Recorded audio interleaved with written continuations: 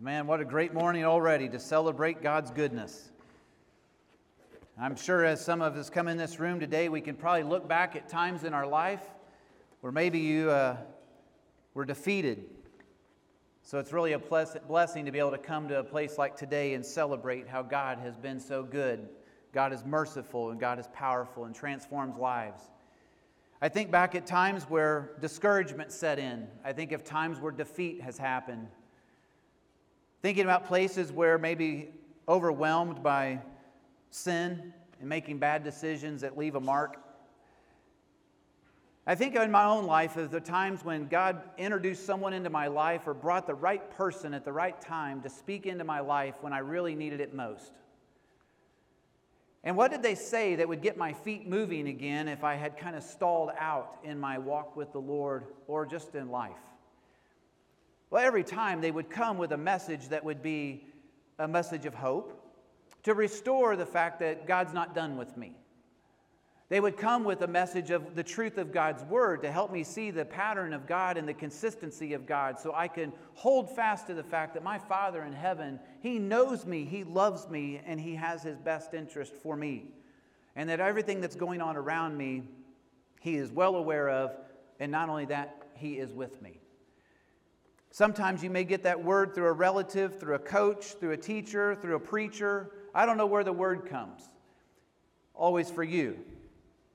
But today, I hope that the Word of God will speak to your heart if you find yourself stalled, maybe a little discouraged, overcome, or having even been defeated. That's really the circumstance we find ourselves in the text today, because let me give you a little backdrop to where we are. If you've missed the last couple of weeks, I want to catch everybody up to speed because we're studying through a book of the Bible, which is it's a moment of history, so you can see what's happening in the lives of people. So we're dealing with an entire nation of people, the nation of Israel, who God's used them uniquely and had a special plan for this nation.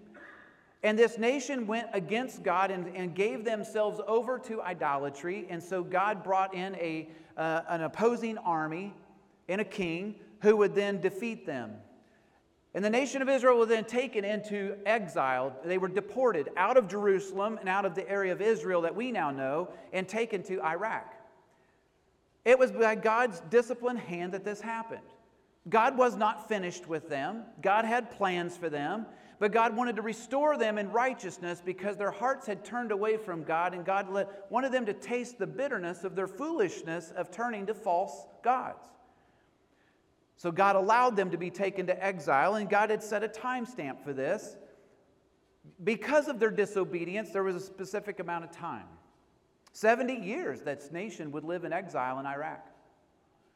But God saw fit that He would have a decree written by a Gentile king that was not a Jewish man. But this king gave a written decree to send Israel back to their homeland to allow them to begin to rebuild the temple that had been destroyed when the opposing armies came into the city. That entire city of Jerusalem laid in waste. The walls were gone, the gates were burned, the temple destroyed, and all of the vessels that were designed for worship in this temple had been taken away. And now this king is giving the writ decree to send them all back to start rebuilding. Well, they get there and start laying the foundation and getting some things in order. And there was a celebration moment. But the people, some were celebrating because this was something incredible that they're finally back in the spot. And others were sorrowing because they remember the sins of old and what got them in this place in the first place.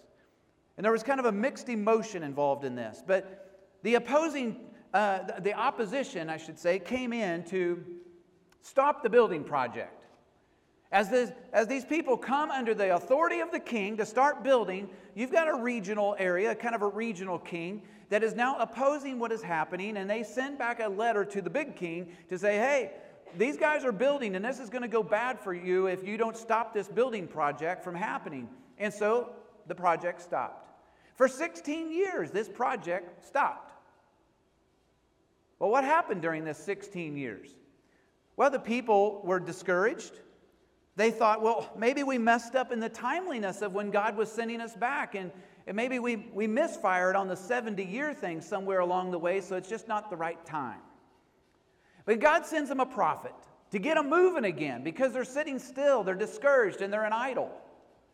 He sends the prophet Haggai and Zechariah, which are those two Old Testament prophets in your Bible.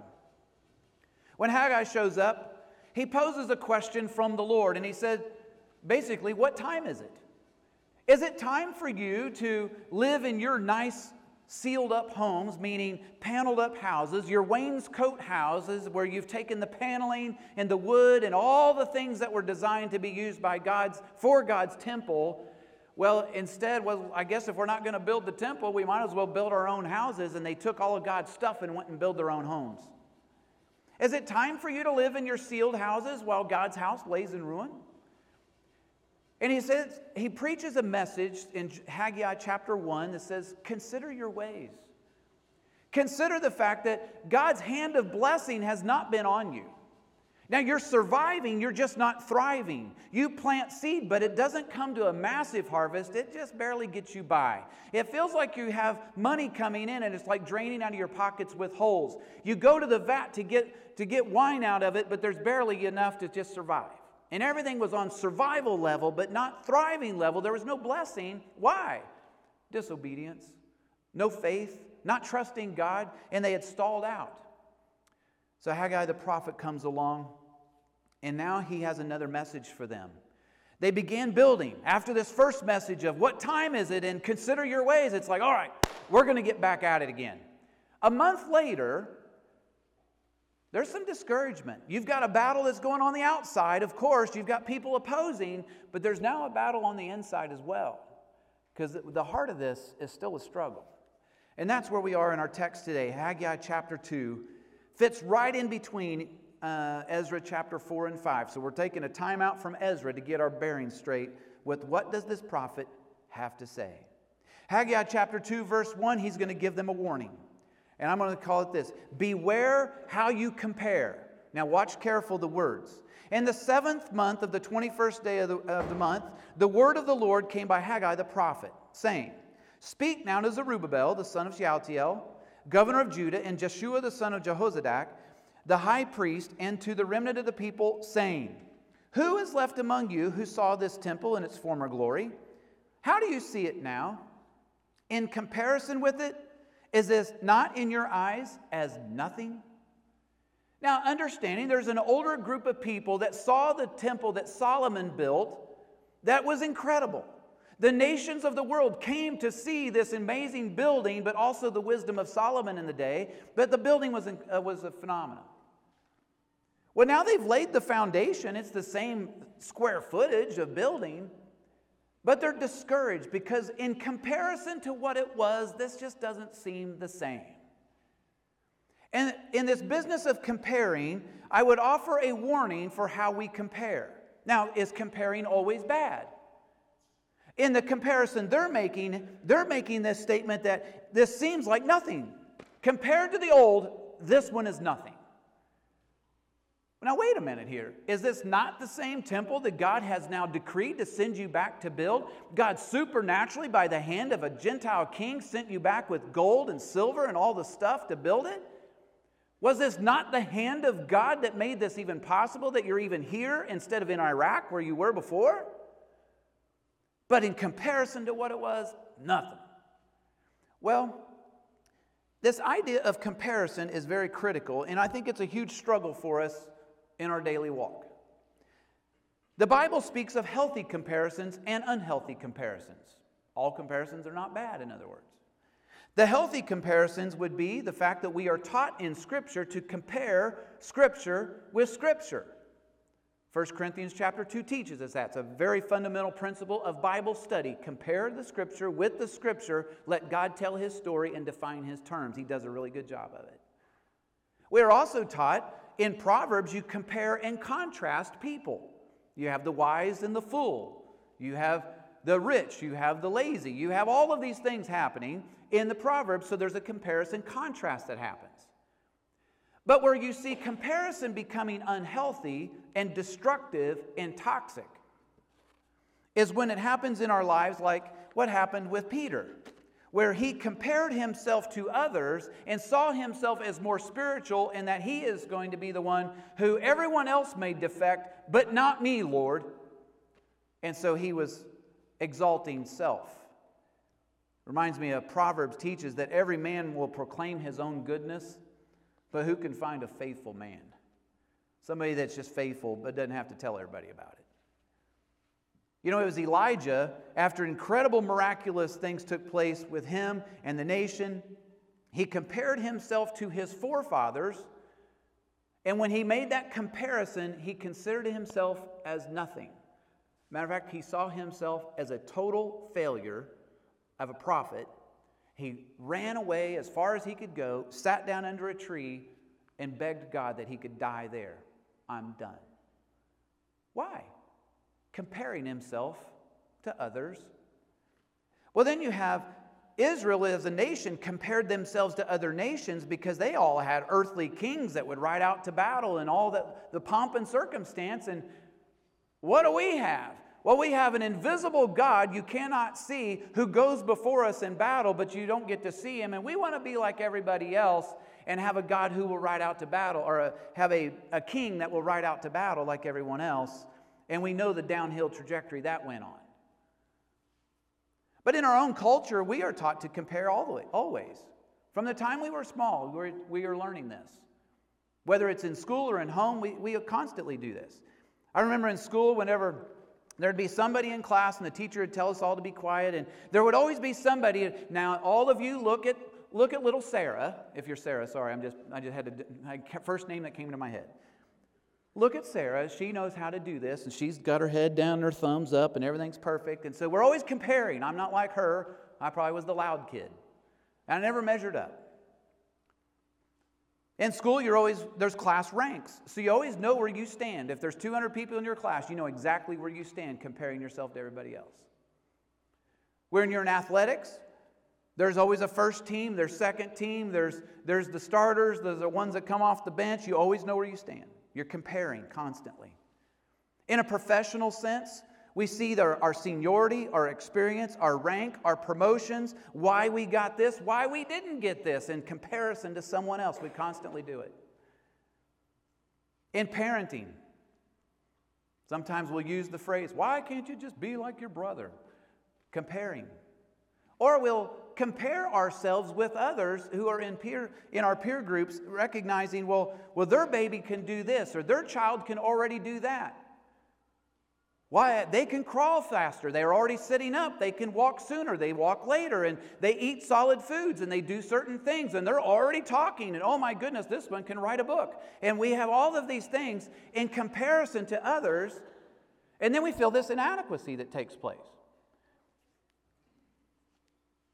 You think about in a personal sense, comparing our homes, our incomes, where we go on vacation, our skill sets, our families. In a church, you can end up in this comparative mode of individually of who serves more, who goes on mission trips, who doesn't, who goes to camp, and who can quote the most Bible, who seems to be the most knowledgeable, who speaks the best, who doesn't. And it's all these comparison things. We endlessly do this. And today we have more platforms to do that on than we've ever had, even electronically, and we can compare ourselves to anyone in the world in a matter of a second. I'm studying a lot on the aspects of the brain, and I enjoy the study. But one of the key factors that you observe in this is this world of comparison with young people, especially, and how destructive it is. Because comparison ultimately will lead places. It leads to self-righteousness like Peter. We will find ways to elevate ourselves. If you want to build the tallest building in town, you have options. Either hire good contractors and build the building or tear everybody else's down. And then you'll still have the tallest. Self-righteousness can settle in with comparison. Covetousness, we see other people's things, we want what they have. Discouragement, I'll never measure up to them. Shame, we look at what could have been or should have been and it's not. Anxiety, because now we feel like we're never measuring up. We're always the one coming up on the short end. I'm not as good as them. And fear. It's interesting in our text today that the word comparison and fear are linked together, and it's not the only time in Scripture this happens. And if you watch in society today, doesn't comparison lead to fear? And you start linking it all to anxiety, which leads to depression oftentimes, which leads to a lot of other things. As the Master Yoda said, fear is the path to the dark side. Fear leads to anger. Anger leads to hate. And hate leads to suffering. I like the way he says that. But it's true. That's a good statement.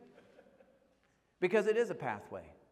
Comparison will lead you in a direction you don't want to go. But let's get the Bible text for this to make sure. Are we off base? No. 2 Corinthians chapter 10, verse 12 teaches us this, that we do not class ourselves or compare ourselves with those who commend themselves. But they, measuring themselves by themselves and comparing themselves among themselves, are not wise. The comparison game is not wise unless you are comparing yourself against Scripture and seeing who you are in Christ, which is what our students learned last week, answering the question, and that is, who am I? And when you measure your life against the text of Scripture, you'll find out who you are in the Lord and not what everybody else is telling you need to be or ought to be. And boy, look how freeing that is. Comparing also to past thinking or all the what could have been.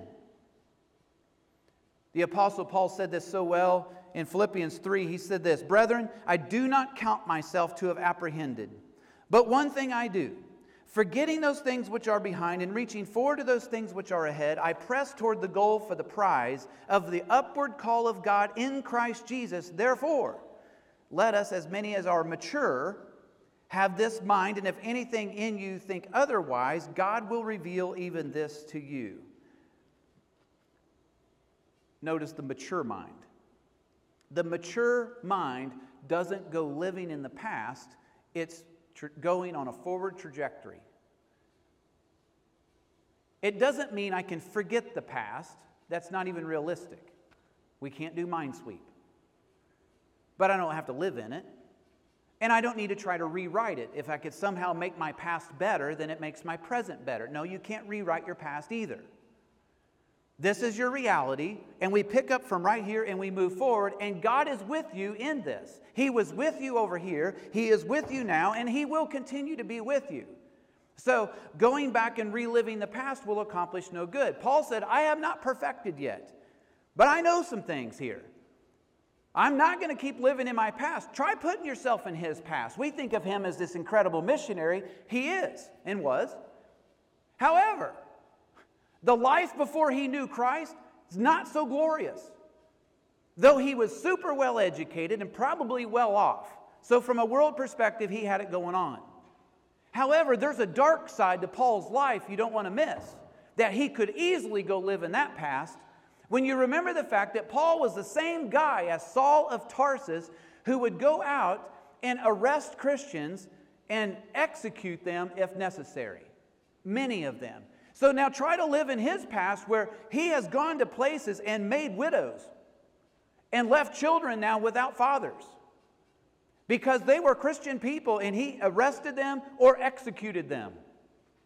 And now he's going back to minister in those same places again. Now he's going in to share the gospel with these people. He is the witness of a transformed life, but try living in that past. Well, he can't. If I keep living in that past, I'll never go forward. And so what's the message here from Haggai the prophet to the people? In your eyes, you compare this building as nothing.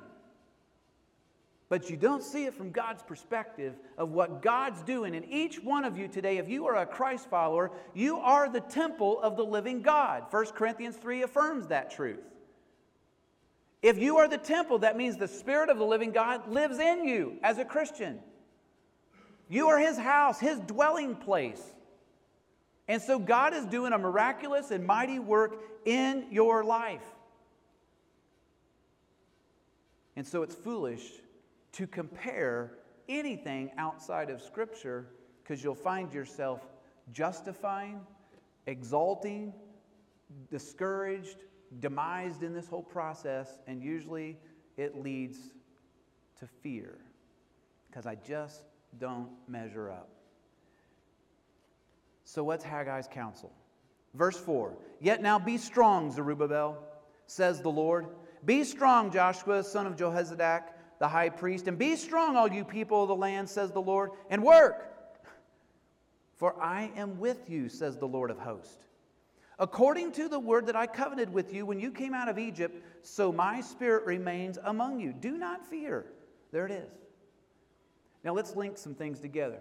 Right now, Haggai the prophet comes along with the voice of the Lord that says this, "Be strong." 3 times he says it to Zerubbabel, to Joshua, and to all the people. There's a pattern in Scripture throughout your Bible that does this. It was 3 times that Moses told Joshua to be strong and of good courage. Why? Because Joshua was going to lead the entire nation of Israel into this land of promise that was promised hundreds of years ago. Moses is going to die off. Joshua will raise up as the new leader, and he's going to guide them in. And it's going to take a lot of courage. Why? Because the forefathers had gone in and looked at all this land and said, yes, it's exactly what God said it would be. However, there's giants in the land. It's too big for us. We can't handle it. And Joshua says, but God is with us. And he's being reminded. Moses told Joshua 3 times, be strong and of good courage. It was God in Joshua chapter 1 spoke directly with Joshua and told him, be strong and of good courage. In fact, let's see this. I want you to see these on the screen because there's a pattern to the what is being said. Joshua chapter 1, be strong and of good courage. For to this people you will divide an inheritance, the land which I swore to their fathers to give them. Be strong based on what? I swore, God said. I made a promise to your fathers. I'm going to fulfill it. So I can be strong in the promises of God. Second one, verse 7. Only be strong and very courageous, that you may observe to do according to all the law which Moses, my servant, commanded. Do not turn from it to the right hand or to the left, that you may prosper wherever you go. Notice the connection of blessing with obedience. Be strong in what? Be strong in the word. Be strong in obedience to the word. When we obey God's word, we see the blessing of obedience. And like Israel has already experienced, when we walk in disobedience, we may be surviving, we're not thriving. Be strong in the promises, be strong in obedience, and be strong. What's the next one? Verse 9, have not I commanded you? Be strong and of good courage. Don't be afraid, nor be dismayed, for the Lord your God is with you wherever you go. And it was the affirmation of this promise that God said, I am with you. Can we not all affirm the same ones today? God says, I promised to you that I will never leave you nor forsake you. So the presence of God is not even up for discussion. No matter what your suffering, your plight, or circumstance, I can tell you God is present with you. And He will either deliver you from that struggle or walk with you through it. But God is with you. God made a promise. This is the promise that He's promised us, even eternal life. And He will fulfill it. For God to cut short His eternal life promise means He's no longer God. So God has made a promise that I will be with Him forever. But God has also put some responsibility back to me. Duane, be strong and obey the word. You obey based on the promise of God because you believe God. You obey based on the presence of God because He's the one empowering you to obey it in the first place. It was 3 times that David also told Solomon the same words, be strong and of good courage. There's 3 times exactly in the New Testament we are commanded as the church to be strong. Be strong in the Lord, in the power of His might. Be strong in the grace which is in Christ Jesus. To be strong and do His word. It's the same, this pattern throughout the Bible. This strength comes because Haggai the prophet comes to tell them to be strong and don't fear. This fear has been invoked. Well, I understand when you just step back at their circumstances. They're coming back into a place to start building a building that will ultimately be overlaid with gold. This is a high rent building. They have no wall around the city. They have no military to protect.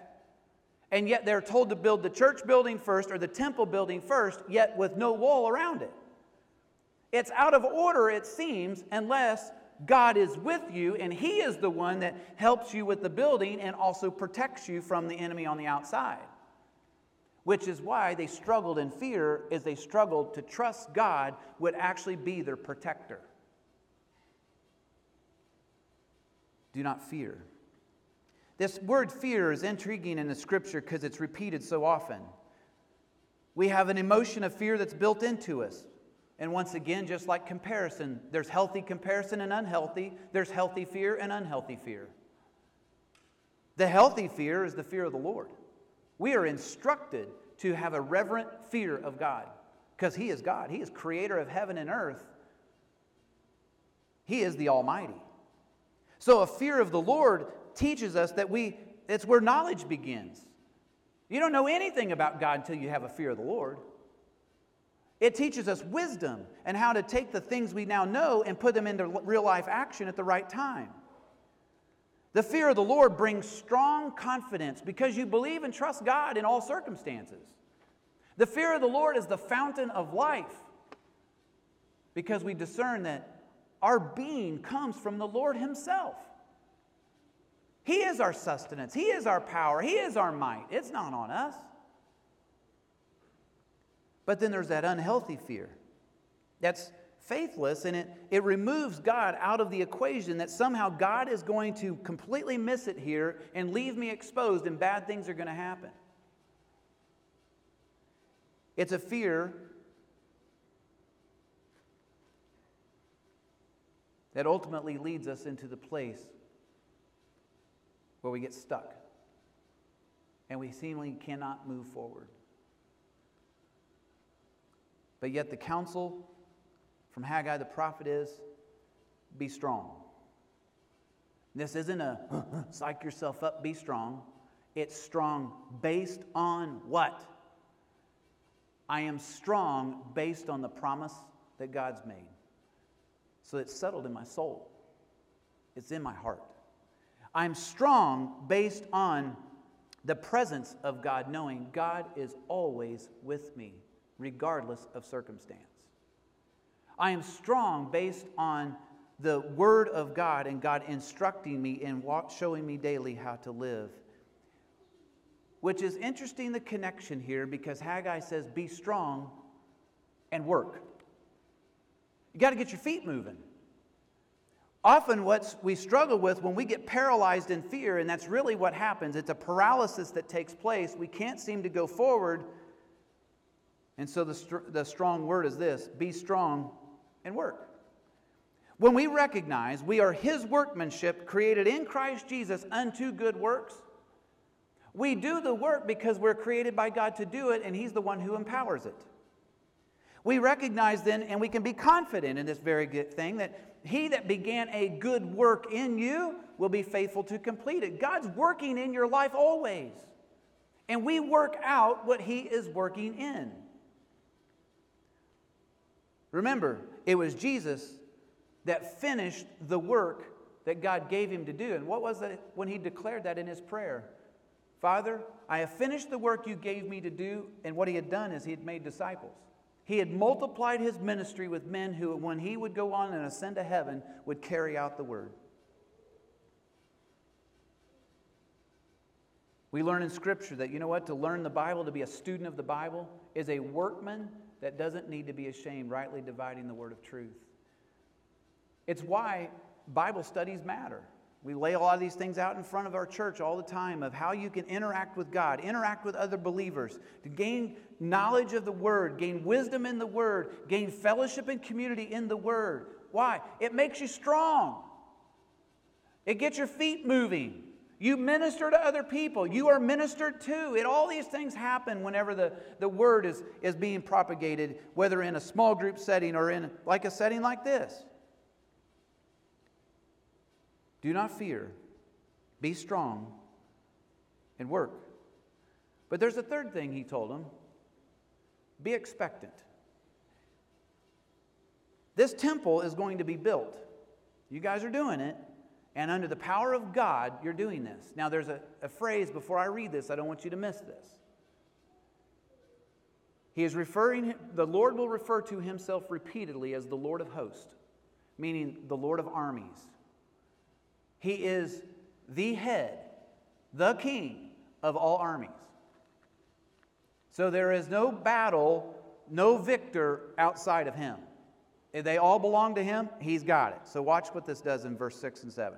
Thus says the Lord of hosts, the Lord of armies. Once more, it's a little while, I'll shake the heaven and earth, the sea and the dry land, and I'll shake all nations, and they shall come to the desire of all nations. I'll fill this temple with glory, says the Lord of hosts. The silver is mine, the gold is mine, says the Lord of hosts. The glory of this latter temple shall be greater than the former, says the Lord of hosts. And in this place I will give peace, says the Lord of hosts. Now, how is this possible that the glory of this temple that's being rebuilt can be better than the one before? Solomon's temple was a 1 in a million. There's nothing like it in the world. Yet it got destroyed. How in the world could this glory of this temple be any greater?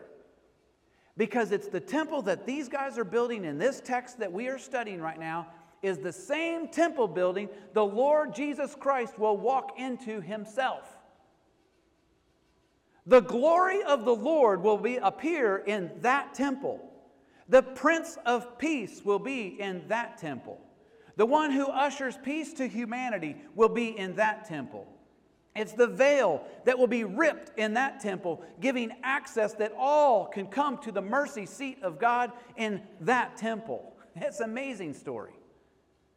And here's the beauty of this when you hear this through the fact that you and I are temples. The temple of the living God, His Spirit indwells us. As that sometimes, once our temple gets, maybe we got away from God and God's allowed some things in our life and our temple looks like it's laying in waste. And we will conclude things will just never be the same. You're just wanting to go back and try to rehash the past. If only I would have never, or I regret that I've done. Well, you can regret it all day, but it doesn't change it. So if we pick up from right here, and we'll stand back and look at it like they did in Haggai's day, and we'll just say, you know, man, when I consider and look at this one in comparison to what I could have, it's just not the same. And you know what Jesus does? He comes along and says, no, wait a minute. I'm going to take the glory of this temple you are right now, and the glory of that will be greater than even before. Because He's going to do a miraculous work in your life, transformational work in your life, and the glory of God revealed from your life. Are you willing to allow Him to do that? Or we go back in comparison world and just live in our past. We walk away from the strength that we have in the Lord Himself, and we come with no expectation then. But today I want to encourage you to go the other direction. Only compare to the Scripture and see who you are in Christ Jesus. Boy, that'll refuel you. That will bring a strength because you'll find out the promises that God made to you, the presence that God has with you, and the power that He has to empower you to do His Word. So you don't have to try to muster up the strength to do it. He does it through you. Incredible strength. It then displaces fear because I know where I stand always with the Lord. I know who I am in Him. But not only that, I gain an expectation of how God is working in my life. And instead of being frustrated with how God's working, I thank Him for all circumstances right now that God is working through each one of these to reveal His glory to people all around me and to me so I can see God work. Jesus even said this in His prayer before He went to the cross.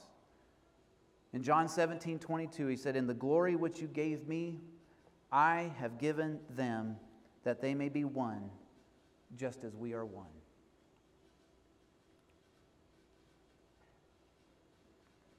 I want to ask you to bow your head with me.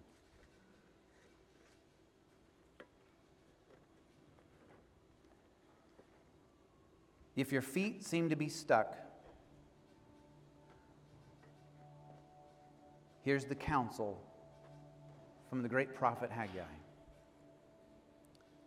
He poses a question first. How do you compare? By what are you making your comparisons? Are you defeated today, potentially, because of the way you choose to compare? I believe you'll discover if you compare with Scripture, you'll discover who you are in Christ Jesus if you're a Christian. And if you will compare and you're not a Christian yet, you will discover how God is pursuing you and drawing you to Himself because He loves you so much. He's willing to give everything that you would be in His family, including His own Son.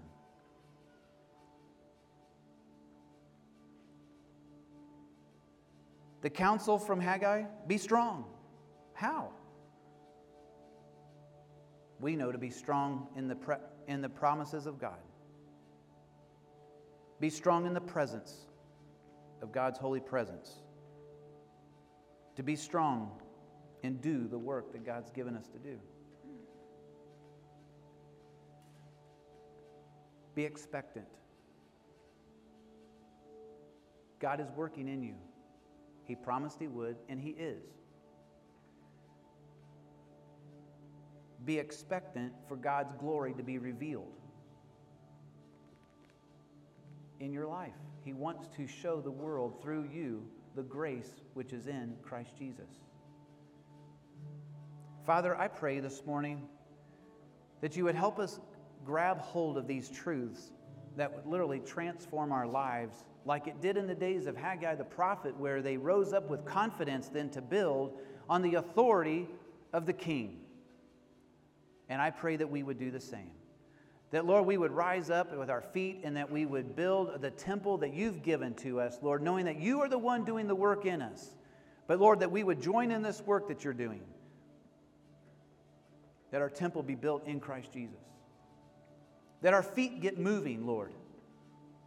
That we would not be paralyzed by fear, and you'd liberate us from that if that's the truth today. Dear Father, I pray for anyone that is not a Christian yet, that today they would place their faith in Jesus Christ the Lord, who gave Himself on the cross to pay their sin debt, that they might know that they could have eternal life in Him. Lord, thank you for raising from the grave alive after 3 days, so that we know our Savior not only died for us, but conquered death by raising again. Thank you, Lord Jesus, for giving your life for ours. Thank you for being our God, our Savior, our King, and thank you for giving your Holy Spirit to indwell us that we might know you personally and intimately. Thank you, Lord Jesus. We love you. We pray in your name today. Amen.